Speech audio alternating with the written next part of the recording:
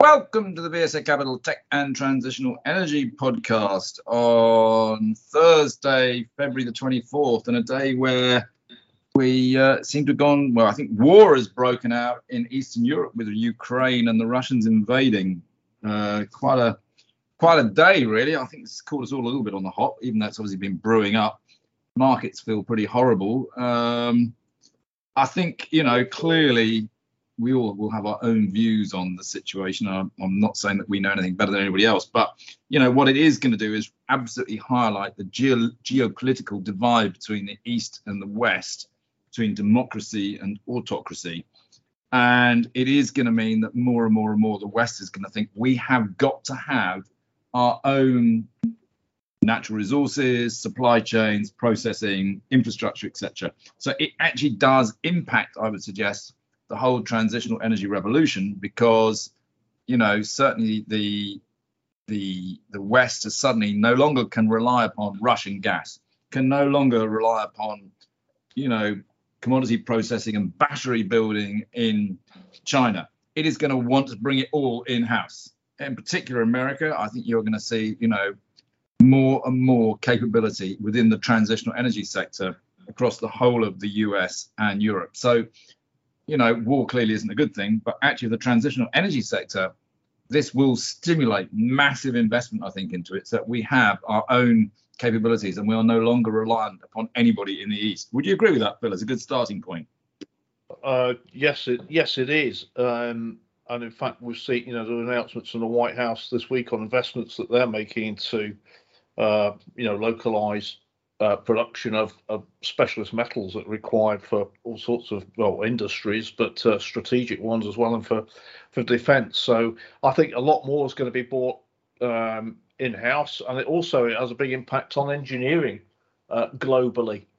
I think that's right. It has an impact across the whole supply chain, doesn't it? Really, yeah. Because headline tends to be critical metals, we must get them, but the reality is the thing about critical metals is who can process them. So, for instance, in rare earths that make the magnets that go into EVs, China has nearly all the processing. So we have to start building process plants to create to process the rare earths to make the batteries that go into the EVs in the West. It's the UK, it's Europe, it's America.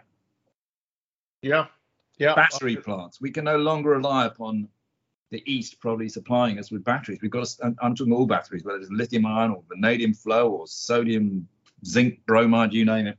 We've got to have our own capabilities. Yeah. And I think in particular, the American government potentially will pump not just billions, but we know trillions of dollars into this space. So once we get out of all of this sort of, war scenario and markets falling out of bed and pretty much everything being sold off, actually, those are the areas that should bounce back very quickly. Yeah. No, it's going to be a very, very big strategic shift, and I think it's just a shock to the global system. I mean, there's a whole generation, Andrew, who hasn't seen this, including you and I, sort of combating this, on this scale. And there was I remember years back in sort of tech, and when I worked for the Americans, multinationals, what was it? Think locally, act globally was the thing. The philosophy, and probably reverse that now. There'll be a lot more, as you say, real focus on localization and investment. Yeah. I mean, I don't want to diverse away from tech and transitional energy into sort of a war podcast, but we probably did sort of see it with Kuwait and Iraq, where the West amassed huge troops and we went in and booted out the invaders, so to speak. It'll be interesting to see whether we do the same thing in this case, because it could be a much bloodier result. Yeah. But I say we're not going to move into that. But I think as a setting of the scenes, that is where you start. And again, actually with the oil price, which is now up at $105, the more that goes up, and the more the gas price goes up, the more we need transitional energy. I noticed today, actually, in the Centrica results, Centrica obviously owns British Gas, as well as all sort of gas distribution networks and things. It was actually talking about how it wants to move into transitional energy. It was talking about actually all sorts of things, nuclear, hydrogen, but also solar and batteries. Yep. So, it is the way. This is just going to accelerate some of these things, I think. But it's been a week, actually, dare I say it, we could talk about structural sort of things. But it's been quite a lot of big results, isn't it, Phil? We should probably do a bit of a results and news profile section here. And I think we should. I don't know where would you like to kick this off? Well, why don't we start off in the sort of, the techie side of aerospace. Right. With both British Aerospace and Rolls-Royce, where my friend Warren East is stepping down after 9 arduous years. But why don't you run through how you saw those two figures? Right. Well, firstly, BAE Systems, FTSE 100. BAE Systems are across all platforms, really, aircraft, Navy, and Army. They had full year results. Their shares, of course, have been doing very well over the last few months. Defence companies are, from an analyst point of view, notoriously difficult to do because they're very complex financially. But if you look at BAE is saying ahead, it's said that the current results are up. You can see the sales have risen up from 21 billion to over 21 billion, and the EBIT, the earnings are up nearly 10%. I mean, they're very good. The EBIT's up to 2.2 billion. But I think the key thing is, what are they saying ahead and their expectation? I mean, they're saying they're expecting to grow 2% to 4%, but it's where they're expecting the growth from. And it's electronic systems, air, maritime, cyber and intelligence segments. Well, people realise that BAE Systems do quite a lot in cyber, and it's also, remember, these defence companies as well. They get a lot of revenues from spares and from servicing, and they're anticipating something we're always looking for: free cash flow of £1 billion, and that sort of thing will support investment dividends. But it was a good, I thought, obviously, given the environment, but a good set of results from BAE Systems. It was pretty good. I mean, obviously on a day when the market's falling out of bed, but because of war, it's the one stock that could go up, and it is up. It's up about to 4% rather, and at 627, which is close to a record high actually. And the interesting thing is, if you look at this stock, it's go back to when I came into the market in 1984. I think the price would have been the equivalent of about 100p. So it's not been stunning, but it's had a sort of regular, although it's had its ups and downs with difficulties, and it's transformed itself. It is basically heading from the bottom left-hand corner to the top right-hand corner of a chart, which is always a good sign.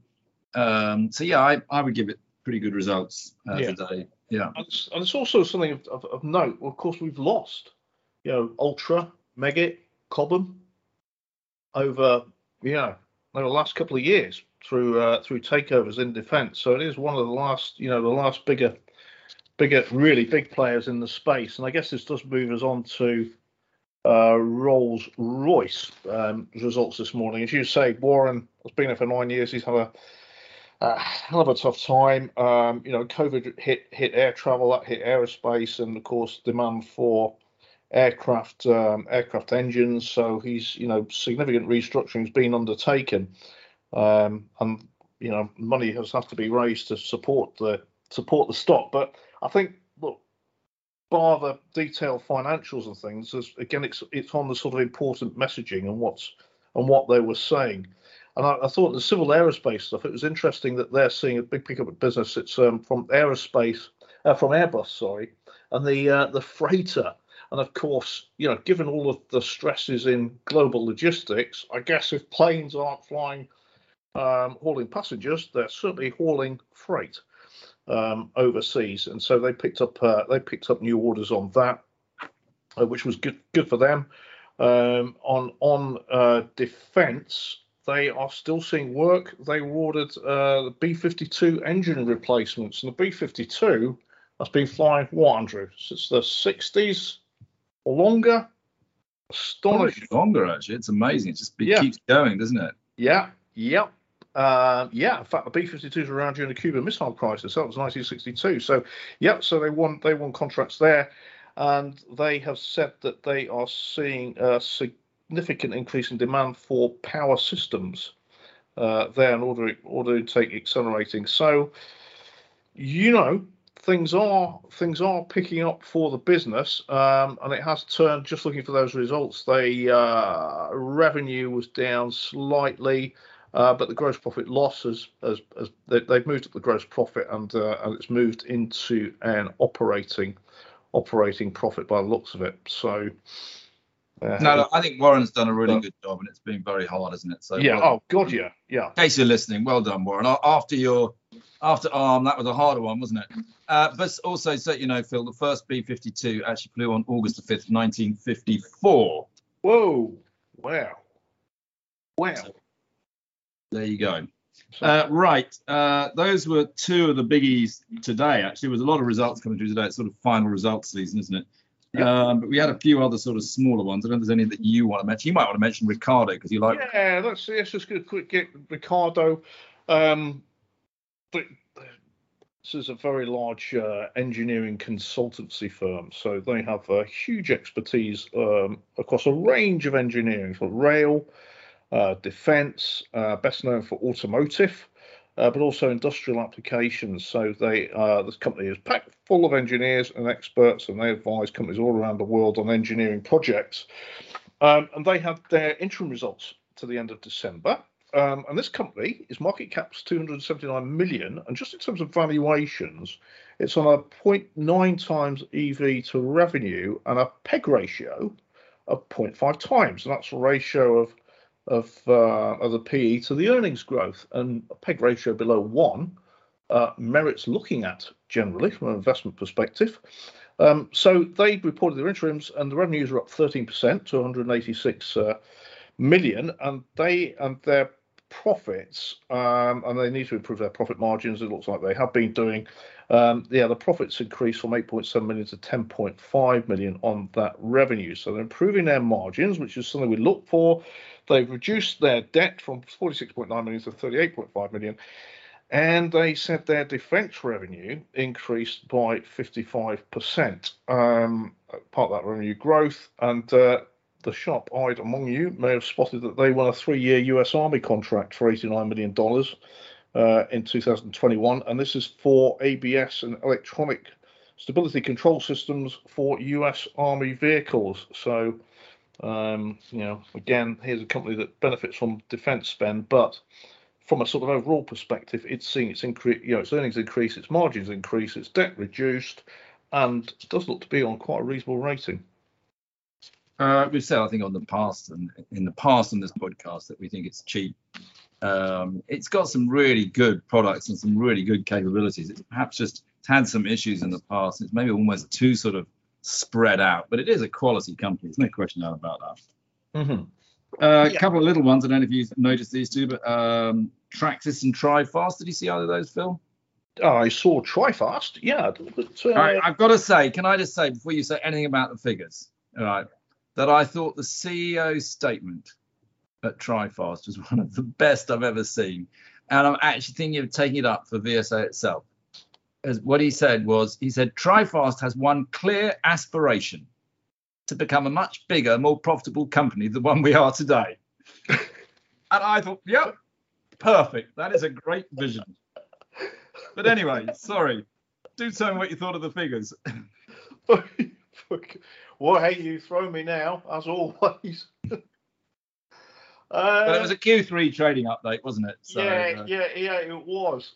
You know what? I'm trying to rack my brains to remember now. I think because somebody tried. It was all fine. It was actually all pretty much in line. So I don't think you need to get too excited about it. But it was a fantastic headline statement from the CEO. Well done.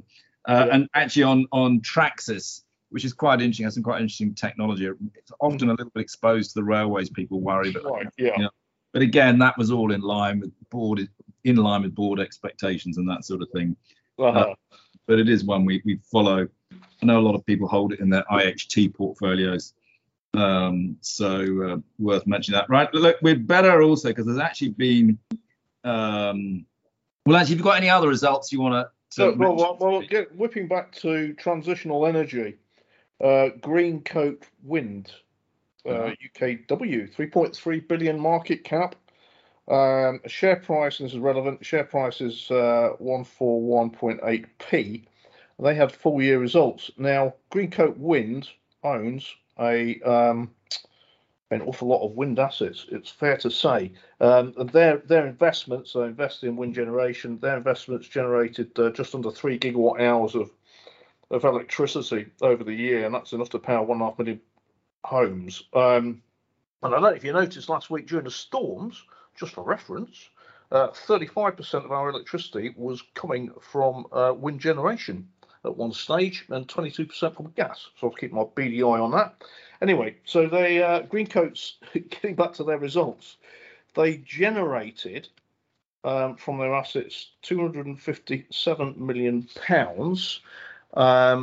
They just in terms of sort of acquisition and expansion, it said they acquired a number of wind assets and increased their portfolio to 43 operating wind farm investments, and they increased the net generating capacity to 1.4 gigawatts at the end of December. From an investment perspective, what is interesting is that their market cap, and this is over the year, went from 2.4 billion up to just under 3.3 billion. The dividend for the year is 148 million pounds, which on that market cap looks like a reasonable. Yeah, here we are. Divvy, respect for the year per share, 7.2p, and the share price is 141.8p. So that looks like it's a decent yield. And the NAV per share is 133.5p versus a share price of 141.8p. So it's only at a slight, relatively slight premium in terms of net asset value. I thought that was a good interesting set of results. Yeah, it is actually. Yeah. No, I mean, the problem is, by the way, it's great when the wind is blowing really strongly, but you've also got to make sure that you've got some storage with it, because otherwise, when the wind blows really strong, we often chuck a lot of the wind energy away, don't we?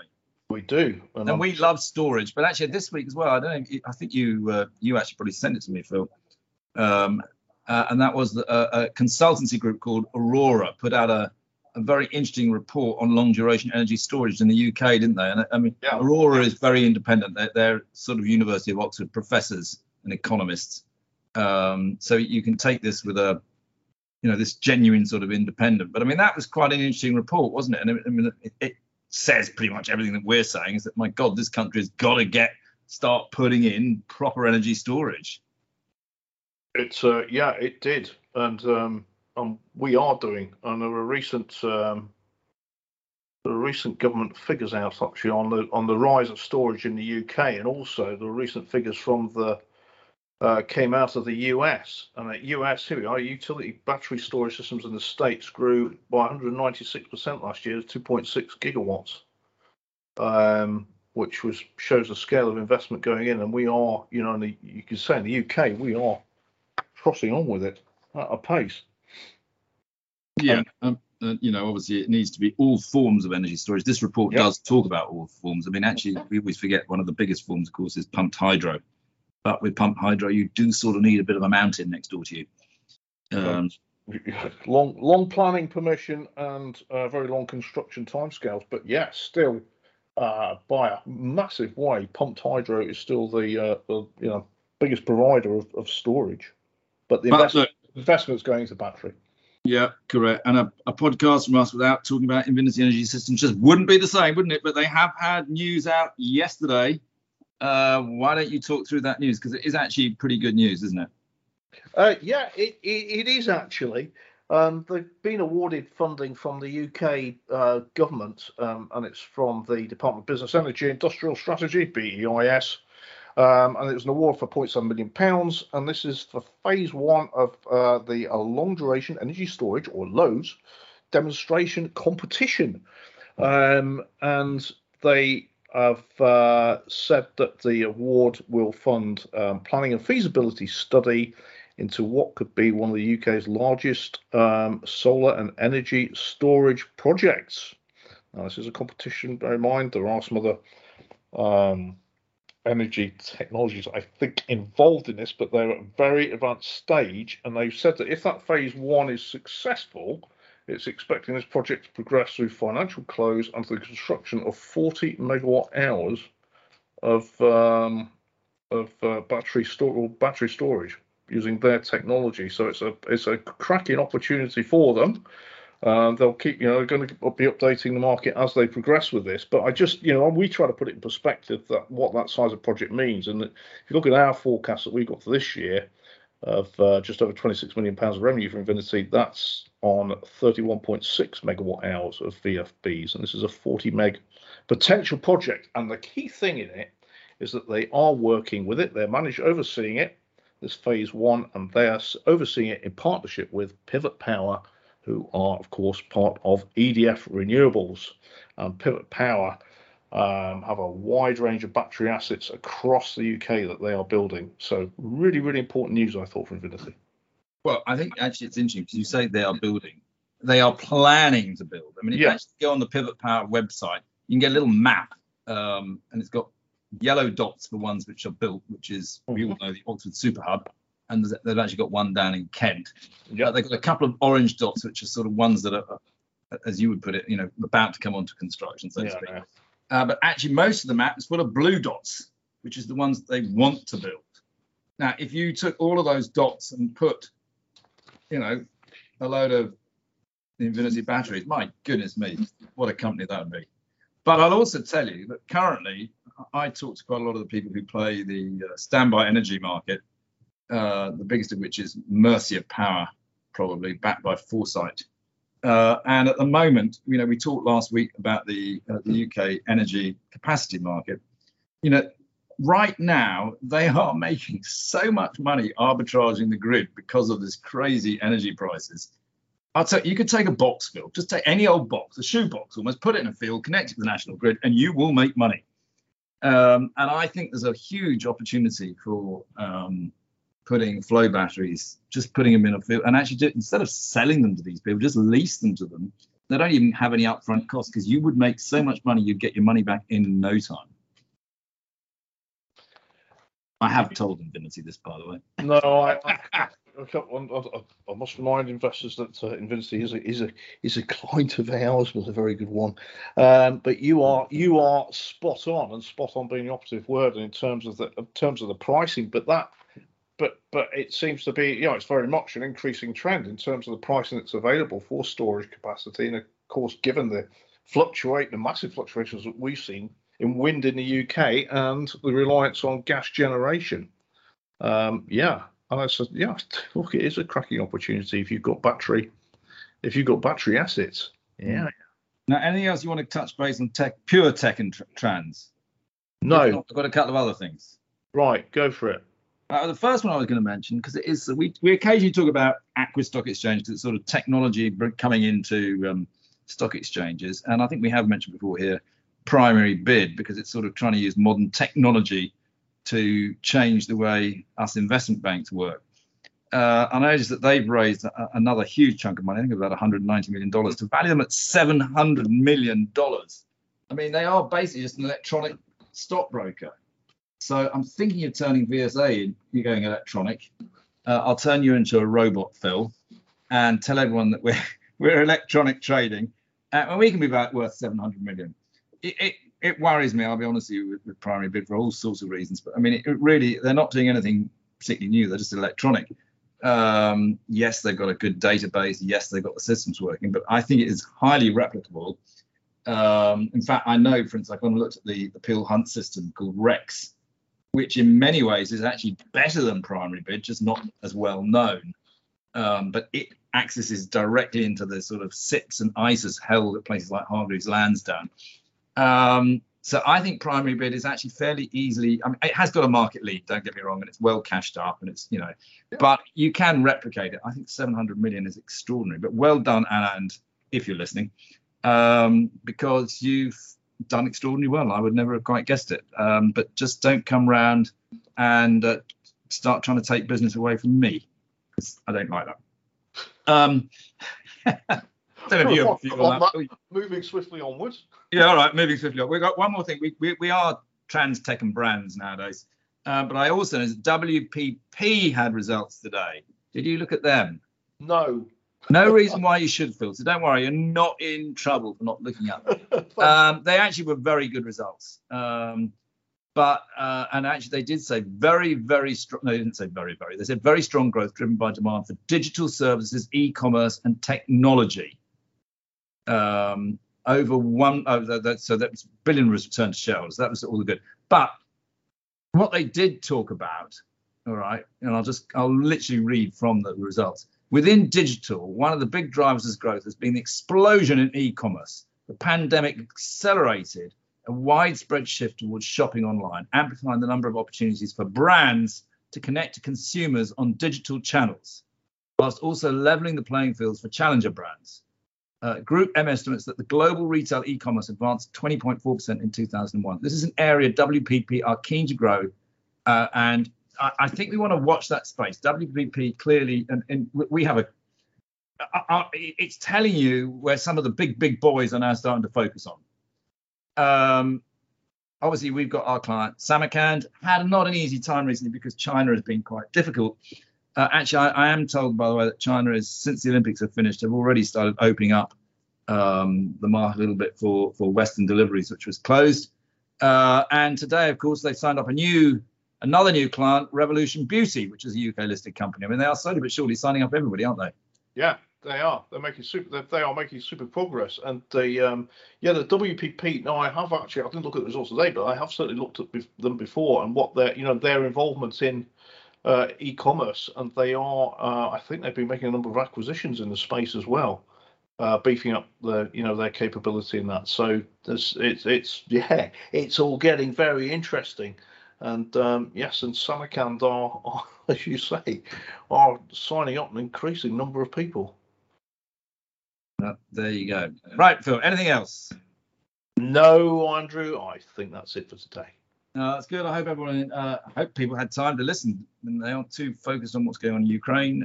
As usual, do feel free to send me and Phil £100. Oh no, sorry. Any comments on this podcast? We're not that desperate, honest.